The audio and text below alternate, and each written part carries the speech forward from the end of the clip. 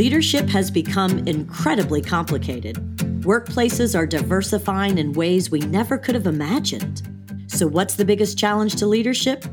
I'm Michelle Johnston, management professor, executive coach, and leadership expert. And I believe the biggest challenge to today's leader is connection. That's why I've written the book, The Seismic Shift in Leadership, and why we are putting together this podcast series. Through interviews with some of today's top business leaders, we are going to explore how leaders' ability to connect with themselves, their teams, and their organizations defines their ultimate success or failure. Now, on to today's episode.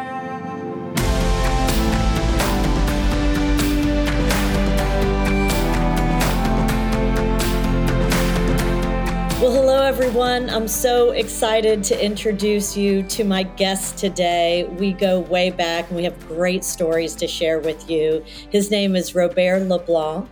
He is the founder, the CEO, the creative director of a super cool boutique hospitality company called LeBlanc Smith. And one of the most recent openings, it actually happened during the pandemic, was Hotel Chloe, which is here in New Orleans. All of Robert's properties are here in New Orleans. He also has Sylvain in the French Quarter, Barrel Proof, and then Longway Tavern was just turned into the Will and the Way.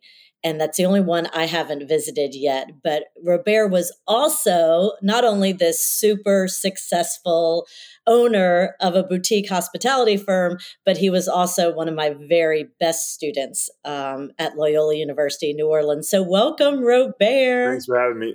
Best might be an overstatement. Most resilient.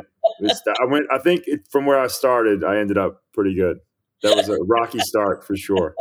Well, I mean, maybe we should just start with the rocky start. That it really is a funny story. So you go ahead and tell the listeners. So I played college basketball, so I'm a big kid, 6'6". So I'm always uncomfortable sitting in front of anybody because I feel like I'm blocking people, and I'm also relatively understated and shy. My young 26-year-old doctoral professor saw that and judged that as though I was slacking. And I was sitting next to one of my good friends, Hudson Ainsley, equally nice and polite guy. And she literally, the first 5 minutes of class, just came down on us and made us sit right in the front, right in the middle, because she thought we were back there so we could goof off and sleep and things like that. And then she asked me to present to the class. And again, being somewhat shy and a super hand talker at the time, until she knocked that right out of me, almost literally. That was a rocky first day. I was humble, but I was confident in who I was and myself. And I gave what I thought was a incredibly moving presentation. And I think it was like a D+. So that was the start. I'm trying to control my laughter. That is, you're right. I was clearly, I felt like I had something to prove as a young professor. And I had just come from teaching at Auburn and teaching at LSU in these huge, huge classes. And so I think I had gotten trained, to kind of pick out the slacker and make sure they're front row. But Loyola is such a different place. And I hadn't adjusted yet. And it was this stadium style classroom. And when Robért walked in the back and sat in the back, and I think he and Hudson were talking, I immediately put them in the front row, kind of like they're in elementary school. I don't do that anymore. My right apologies. In the middle. Now, look, that was probably one of the best things that ever happened to me. I've said this to you tons, but I'd like to say it for the listeners. There's a few teachers that you have in your life that you think about things they taught you and you use it literally every day. And you were one of those teachers. So, we laugh about it, but I'm grateful for that because I literally draw on things that you taught me on a daily basis. And I actually teach people the way that you taught me. And another huge thing that I learned in that class from you was you need to grade yourself against your best potential. So there weren't many professors at the time. You could just outperform everyone else in the class and you would get an A, or you'd rank highly. And with you, and it wasn't just with me, it was with everybody in the class, you judged us not against everyone else. You judged us judge is not the appropriate word, graded us based on what you knew we were capable of. And to have someone that believes in you when you don't really know who you are, that's pretty moving stuff. And so I appreciate you for that. But that's something that I've taken and I've I always tell you guys, if I could ever figure out this hospitality thing, I'm eventually going to go back and be a teacher at Loyola, the tweed That would blazer be and all. But fantastic. You brought up some really interesting things, and that's why we're here today to talk about the seismic shift. The book that I just published, and Robert is in the book, and I really wanted him to come on so that people could learn more than what is in the book about Robert's leadership. And the seismic shift started when I started teaching you all. I started seeing, if you think about it, I entered in my 20s, and you were a fifth year senior. And this was, you graduated what, in 2000? So this is 2000. around 2000 when I came in and wanted to be a successful professor. I looked around and the successful professors were authoritarian. They were almost like military drill sergeants, and very, very command and control and very strict. And that was the environment we were in. And that had been effective for a long time. Yeah. And I was on the front row in the classroom, and then also as an executive coach, seeing leaders use that style and not being effective anymore. It was a changing population as a result of the millennials coming into the workplace saying, whoa, whoa, whoa, I don't want to be abused like my parents were. I want Right. something bigger. And so I saw that shift. And it took me a while to write the book, obviously, but the seismic shift, what I've realized is that command and control absolutely does not work anymore. Those type of leaders who subscribe to that style today end up creating cultures of fear in this toxic environment where employees don't feel seen, they don't feel valued, appreciated. So I kind of pedaled back, like if that's what employees, and we've learned so much through the pandemic, why the Great Resignation has happened is because people had time to really think about what's important to them. So if you think about if employees want, and as humans, we want to be seen, valued, heard, and appreciated, what type of leadership is going to get you there? And to me, my whole thesis of the book is it's about extraordinary connection. And that is why you are on the show today, Ro. You have a beautiful gift of connection, and you take it really seriously, your role as a leader. And so I want to hear a little bit more about you. I want to know from you, Ro, what do you think is the difference between just ordinary connection, which is the majority of what leaders do, and I'm sure you've had a lot of bosses like that. Ordinary connection to me is just transactional. Mm-hmm. Compared to extraordinary connection, which is what I think you need right now as a leader to motivate in this time we're in. I guess there could be a simple way to answer the question. There could be a little bit more of an in-depth way to answer the question. I think it might help to explain from where I think that comes in my own experience. I always remember, even from a young age, I always enjoyed reading biographies. And when you're in second, third, fourth grade, the biographies are fairly simple. But I do remember I've always enjoyed reading about people, and I still feel that way. And I've always had an interest in people, and I've also had an optimism when it comes to people. And so I think in seeing not only the best in them, but also seeing what I think they're capable of. And a lot of times in a leadership position, it's your responsibility to see things in people that they don't see in themselves. And I think that's the fundamental reality of how we try to connect with people in today's day and age, and how we try to lead is just believing in people's best, seeing their best, and even if they're not performing that way yet, or even if they don't see that themselves, you need to believe in them more than they believe in themselves. And that's how you get people to accomplish extraordinary things. God, you are so, so right. And again, it kind of goes back to you picked it up. You're quite intuitive. You're incredibly bright and intuitive. And so what you said earlier about you realized with me as my leadership style in the classroom was I saw so much potential in you, and I was harder on you because I saw that. Yeah, and I want to be fair to you. That's exactly what I needed. And I don't think you were like those command and control professors. What was really interesting about you is you individually, you went to where everybody was, every one of your students was. And to be fair, and I'm not being a braggart about this, but I did give a pretty rousing speech, and people were laughing, and it was interesting. It had a beginning, it had a middle, it had a strong close, but there were a lot of there were a lot of pauses. There was way too much hand talking. I wasn't paying attention to everybody in the room. I was fixated on one or two people. And so it was a perfect example of someone seeing all that you're capable of, even when you're doing a good job, but could be doing better. And you didn't browbeat me. It wasn't a situation, you led with the positive reinforcement of things that I did well. I didn't know what a strong close was until you told me that in class, but it's the details, and it was the small things that you knew that I could be better than I was. And you took that away. Yeah. And a couple of things that I saw, I remember saying, Ro, you've got to bring more of your personality into the presentation.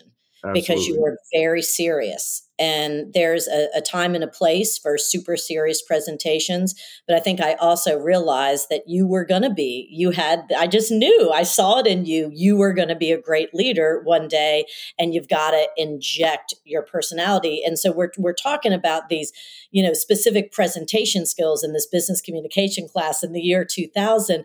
What I have learned, and I think you have too, is those soft skills, because you were a finance major, right? Econ finance. And I was the one professor teaching the soft skills. Right. Of business communication. And at that time, I remember feeling a little bit self-conscious, like, oh gosh, why can't I be like my colleagues teaching the, finance and accounting that. But now what we're seeing in leadership, it's the soft skills that make or break you. And it's the soft skills that are the hardest. 100%. They're also the most enjoyable. When you get that right, that's the juice. That's what gives leaders drive. That's to see someone succeed and gain in their confidence and in their perspective on life. It's incredible. To grow as a human. And so what you're doing in your hospitality boutique firm, and what I saw is in my interviews with you, is that you really do. You want the very best for each person, even if that means that they're going to go outside of your company for a different job. Tell me about that philosophy. Yeah. So LeBlanc Smith's vision is to create excellent 21st century Southern hospitality experiences to enable all people to live joyful, balanced, and fulfilling lives, and to develop great leaders. So as part of our retention, we're probably not growing fast enough. We're doing a good job with our training and development work. We're not growing fast enough to place everyone in general management positions or executive chef positions. So when we measure retention, if someone gets promoted out of the company, that does not count against us as retention. We actually consider that a success. So let's say we have a sous chef, or let's say we have a floor manager who gets an executive chef position or a general manager position at another restaurant. That's a huge win for us. And the way that we treat that is they're still part of the team. So they still have access to anything that we can provide in the way of support or resources. When they come, they still get the employee discount. It's a celebratory thing for us. And it's really changed the dynamic between us, not only us and our existing team members, but we have tons of great alumni throughout great restaurants all over the city that still feel like they're a part of this. And we let them know how much we appreciate their contribution, because we wouldn't be here without the people before. So it's been a really cool and special dynamic. And also this idea of everyone becomes a teacher in this context. And so the way that we describe being a teacher in your position is you just take the extra 10 or 15 seconds to teach why. So instead of just asking you to do something or showing you how we do things, if we take the extra 10 or 15 seconds to teach you why we do it, then you become learned, and you can then teach not just what and how, but you can also teach why. And so that creates a culture of learning, growth, and understanding for everyone. And again, because you really want the best for them as humans. I mean, exactly. I posted on LinkedIn a couple weeks ago, there was a great New York Times article about no jerks allowed. And of course, there's been a movement. There was a book used in the MBA program for a long time called No Assholes Allowed. Excuse my language. And so this isn't a new concept, but what I've realized is we as a global, as humans all across the planet, we don't have the resilience right now for abusive jerk bosses. We just don't. Yeah, I agree. Could not agree more. Also, the world is global. The workforce is global. You can get positions anywhere. You can work from anywhere for a company based anywhere. So there's too many good people in the world to suffer fools in leadership these days. And so I think that's one of the extraordinary things. And I also think that's one of the social media's got a lot of challenges, and I understand and agree with those. But the one thing that I do think social media has done a really good job of is it creates transparency around everyone. And it's really hard in today's day and age of social media. If you're a jerk or if you're a bad person, it's hard to keep that covered up with social media and camera phones. So for all the challenges, I do think we need to give social media credit there. You are so right. And so typically entrepreneurs like yourself, they see an opportunity, a problem, and they solve it. And I'm assuming that you saw, tell us for the listeners who have not worked in the hospitality industry, what it typically is like, because what you've created is very different. Yeah, so the hospitality industry, and this is this is a tale as old as time. It's an industry typically that is comprised of a bunch of people who are really passionate about service. They're really passionate about food and wine. So they're really excited about what they do. And most of them see themselves almost as another form of live entertainment. Instead of going to a concert or going to a play, you go to a restaurant, and they take that really seriously. The problem with the industry, though, is the way things have always been done has not always been respectful. And it's a strange industry where you pride yourself on working hard, and working hard becomes almost a badge of honor. And there's nothing wrong with hard work. You'll always have to work hard. But too many people are succeeding in hospitality at a tremendous cost to their personal health, happiness, and relationship. Never saw friends, developed drinking problems or drug problems because it's such a stressful environment. Physically get worn down because they're working 70 or 80 hours a week on their feet or with their hands. And so you'd have this bifurcation in their lives where they had to make a choice, leave an industry they love and they're really good at to save their personal health, happiness, and relationships, or commit to the industry and really compromise their personal health, happiness, and relationships. And I think it's time for a paradigm shift in that industry. And I think one of the problems with our industry is we love to do things the way they've always been done, and we love to do things the hard way, because it allows us to show how tough we are, how strong we are. And we've got to really change that dynamic. So we started studying Toyota Production Systems, which is known as lean manufacturing, and looking at everything to seeing how we could do things more simply, how we could eliminate wasted processing, wasted motion, wasted time, wasted effort. And just one by one, we tried to simplify everything. So we went from a series of 82 processes that had 213 responsibilities across a daily, weekly, monthly, quarterly basis to 32 processes and 54 total responsibilities. And so just in simplifying, now those things are really important and there's a lot of work in that. But the idea is if we can work smarter, not harder, and we can be more effective in communication, which is a big part of it. That's another problem that has always plagued hospitality is you're taught to suffer in silence. You're taught to turn the other cheek. You're taught to grin and bear it. You're not really taught to express how you feel. You're not taught to let people see you bleed. You're not taught to express how you feel. And so when you start thinking about changing those two dynamics, it gets pretty interesting on the things that you can accomplish. And it's been a little choppy for us because we've had COVID outbreaks and we've had Hurricane Ida. But for the most part, I'll tell you in 2021, it's worked. And so our goal is to have people work no more than 45 hours a week.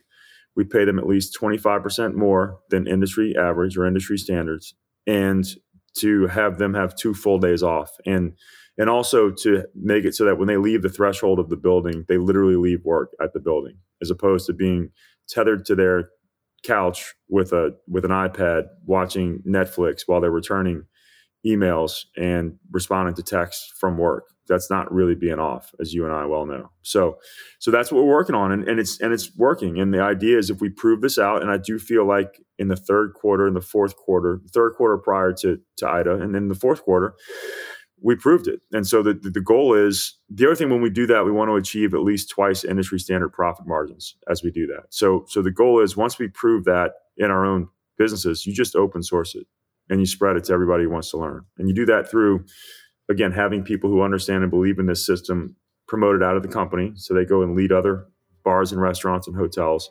But also we'll sit with anybody who wants to see how it works and share it. It's not it's not our goal to keep that as proprietary systems. We want everybody to think about that.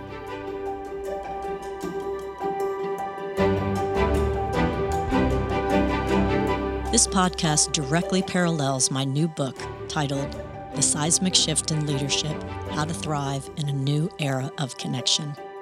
Through a series of revealing interviews with 18 of the world's most compelling leaders, I will show you how connecting with yourself, your teams, and your organizations can get you to the next level, whatever that might be. The Seismic Shift in Leadership is available right now on Amazon or wherever books are sold. For more information about the book, you can visit michellekjohnston.com. I'm so impressed with you.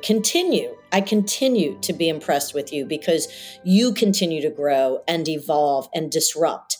And that's my big thing right now as far as connection. You have to connect in order to disrupt. Yep. And I'm telling all my clients right now, if you're not disrupting right now, when are you? This is the time to disrupt, rethink all processes, systems, who you hire, how you hire, when you work, who you work with.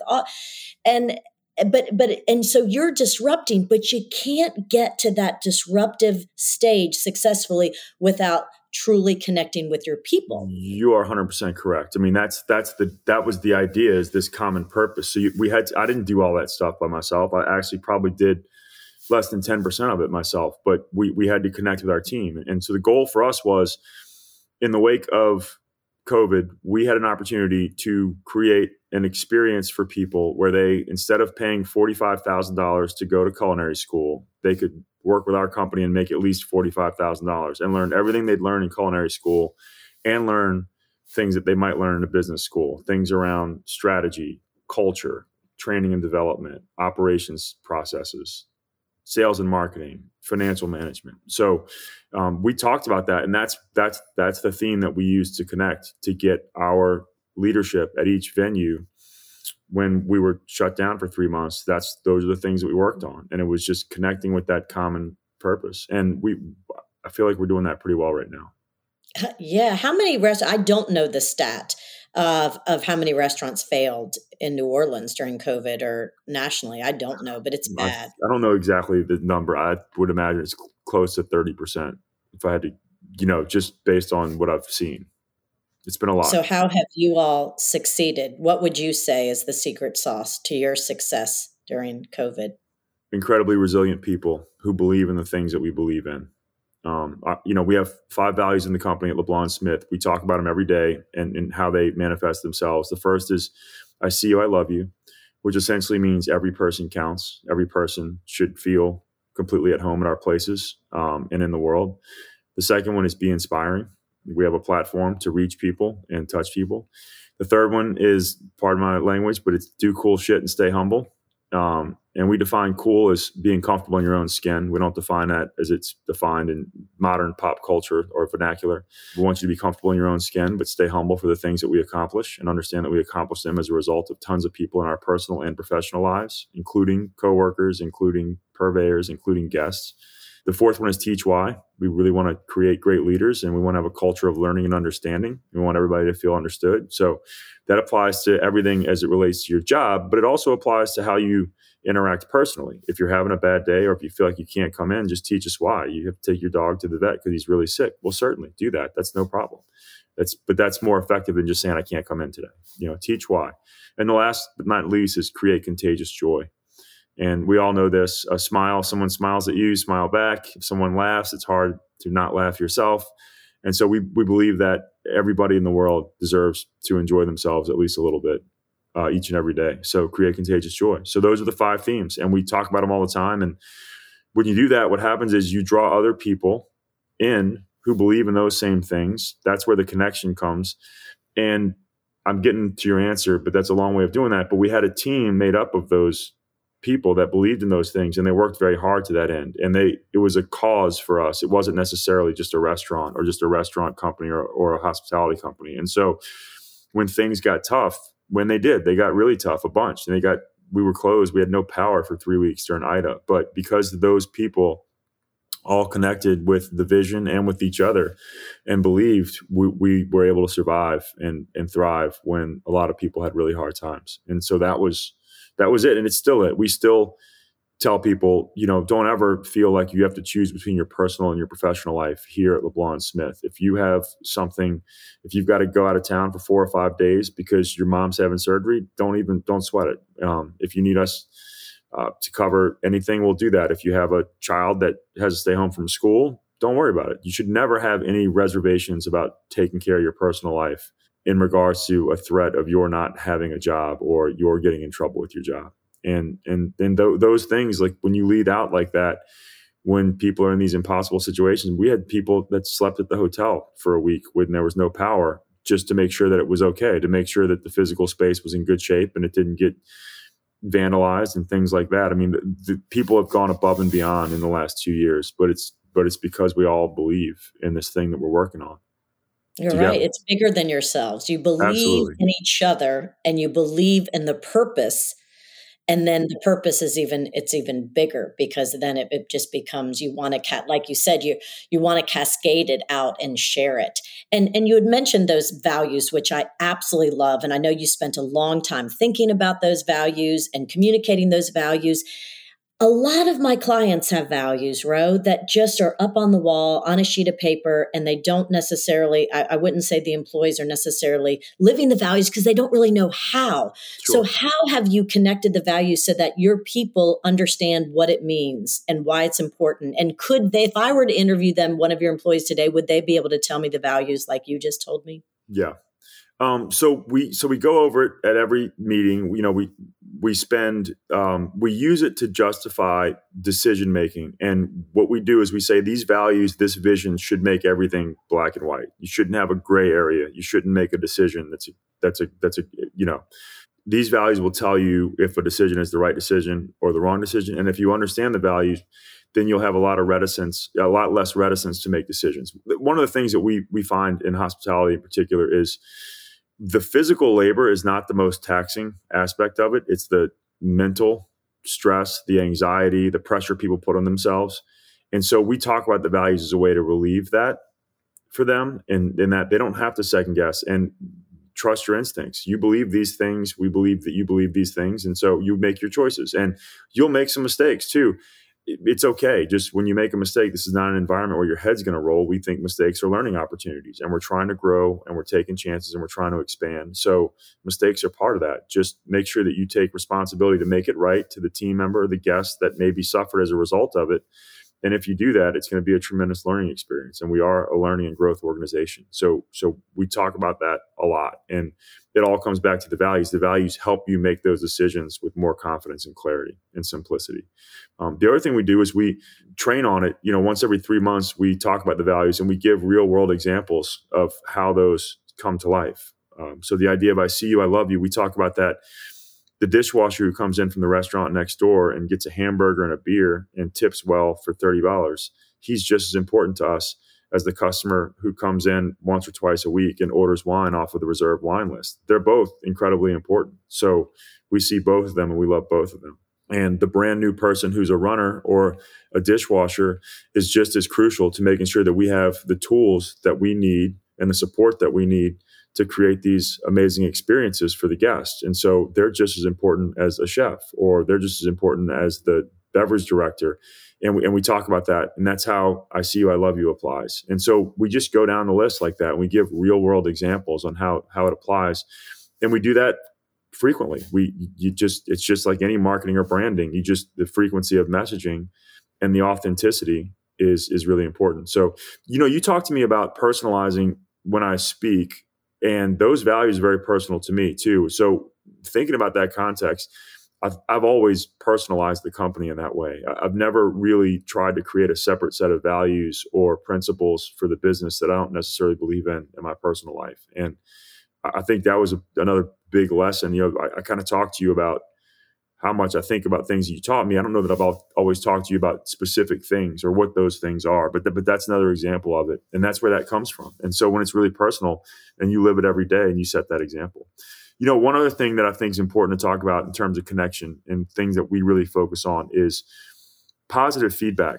you've got to reward positive outcomes and behaviors, and you've got to pay attention to that more than you need to pay attention to people's failures. People are hard on themselves as it is. So if someone makes a mistake or if someone's deficient in an area, they already know it. So the way that we give feedback loops, the way that we hold people accountable, and we define accountability as not just negative feedback. People typically define accountability as you didn't do a good job, I'm holding you accountable. Holding someone accountable has some context of non-performance. And we argue back on that. And we say accountability is not that at all. It's feedback loops. And so accountability is positive feedback just as much and more importantly than it is constructive criticism. And so when someone performs well, I probably send 14 or 15 thank you emails a week. If I see something or I hear about somebody doing something, or I'll personally acknowledge them when I see them in person. And we try to get our leadership to focus on all the things that are going correct. I think it was a Harvard Business Review. Vern Harnish has this position too, but they said that you create excellent performance far more effectively by rewarding and reinforcing positive behaviors and outcomes than you do with taking an approach of perfectionism where all you focus on is the deficiencies.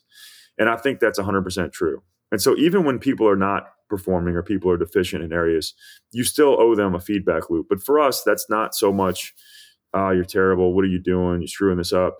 It's more of a, look, this is one of the expectations that we have of you in your job.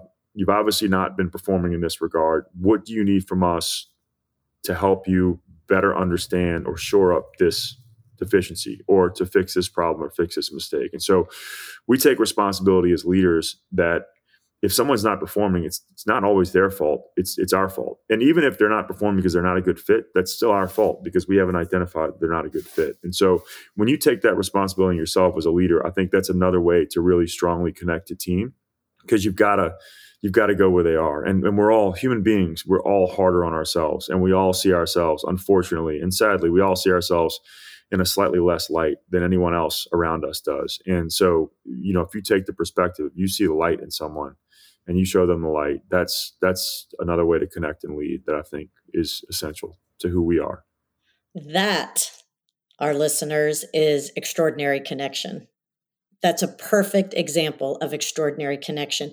It's wild, Ro, because right now, so many of my discussions with my leaders are revolving around how do I hold my people accountable? And we need to come up with a better way of talking about conflict because it's so negative. And how do we reward and not just focus on the things that they're not doing well? This is creating toxicity. You just nailed it. You are absolutely right. This positive feedback loop. And yes, I saw that Harvard article too. And I've been changing the way that I'm coaching. Like, don't just wait for the once a year performance appraisal and then tell them the 3 things that they need to do better. That does not work. I agree. Focus on the positive feedback loop. That's brilliant. Yeah. The other thing that we really ascribed to since COVID that's been really helpful is more frequent, but more pointed and less lengthy meetings. Call them huddles. So it's a daily phone call for 10 minutes. You kind of go around the horn, checking in to see what everybody's got working. Weekly meetings. We have breakout meetings, and we try to keep the meetings to 30 minutes or less. But to your point, in terms of conflict resolution, when you have that kind of frequency of communication, it becomes a lot easier to communicate conflict respectfully, but things don't fester.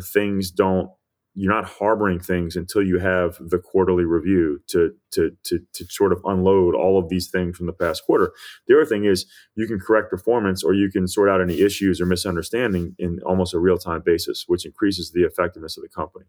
And the thing that people take for granted is those more frequent but less lengthy meeting rhythms.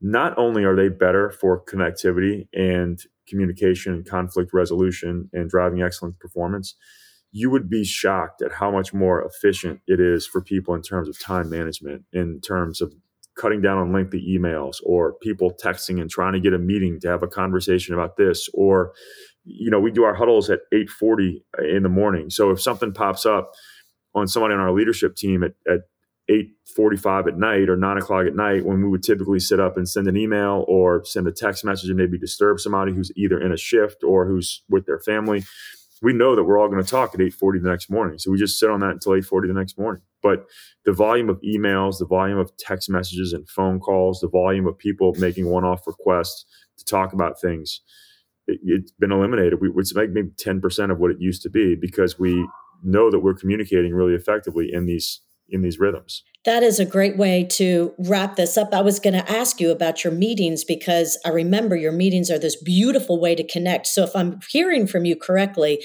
you think the key for true connection and this positive feedback loop, and then ultimately when you have the connection, then you have disruption and then you have innovation. But you think it goes back to more frequent meetings and less time.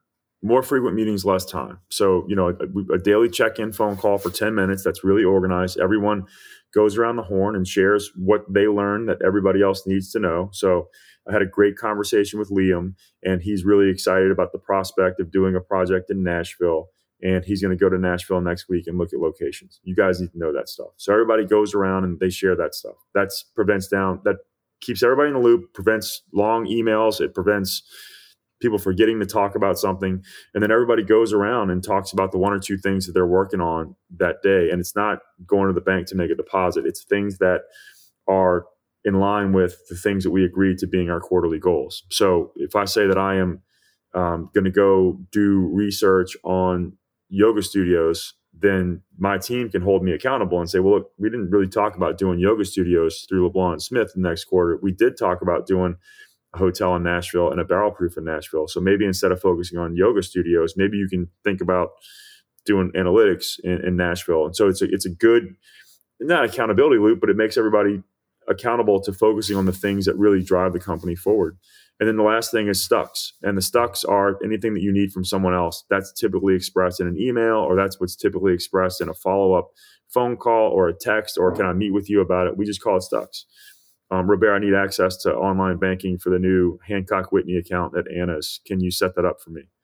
And then everybody, that's 10 minutes. And that literally is communication for the day sometimes. And that's all you need. And then you come back in the next morning. These are daily huddles with your leadership team. Do you then have one-on-ones? What else is a part of your operating rhythm? So we have weekly meetings, which are typically 35 to 40 minutes. We start those with personal highs and personal lows from the week. To your point of connectivity, we're all human beings.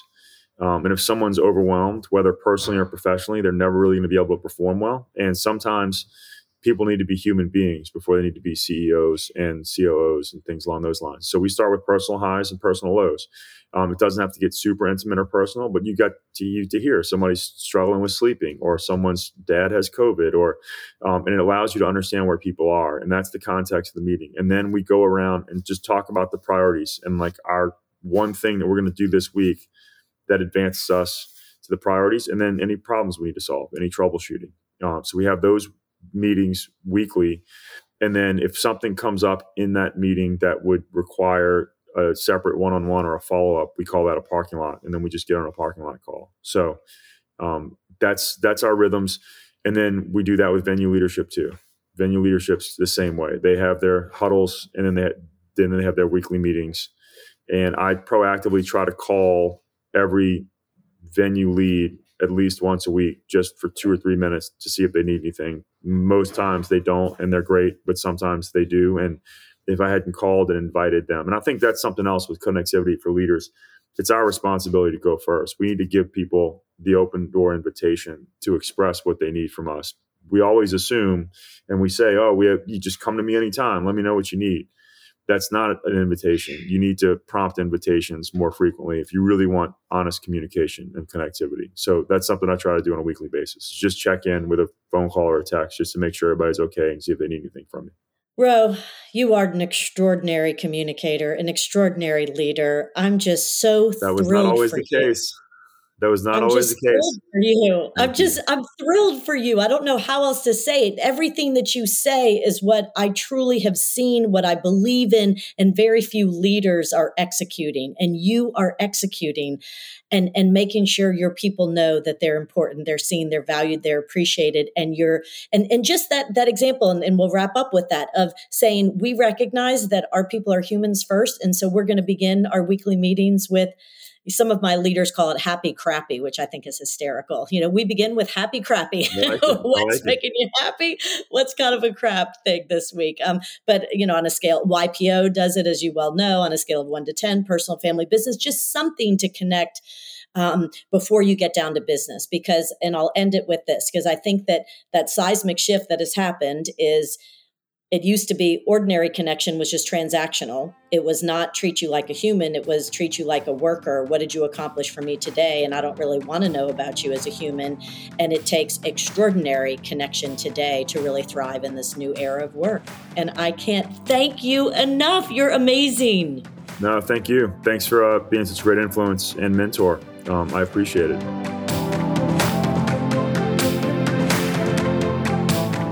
Thank you for joining us on Seismic Shift. And before you go, can I ask one favor of you? Do you mind sharing today's episode with a leader you know? The power of this conversation is found in you using it and sharing it to create real connection in your life. Lastly, I'd like to thank Loyola University New Orleans and the Terra Firma audio team for helping bring this content to life.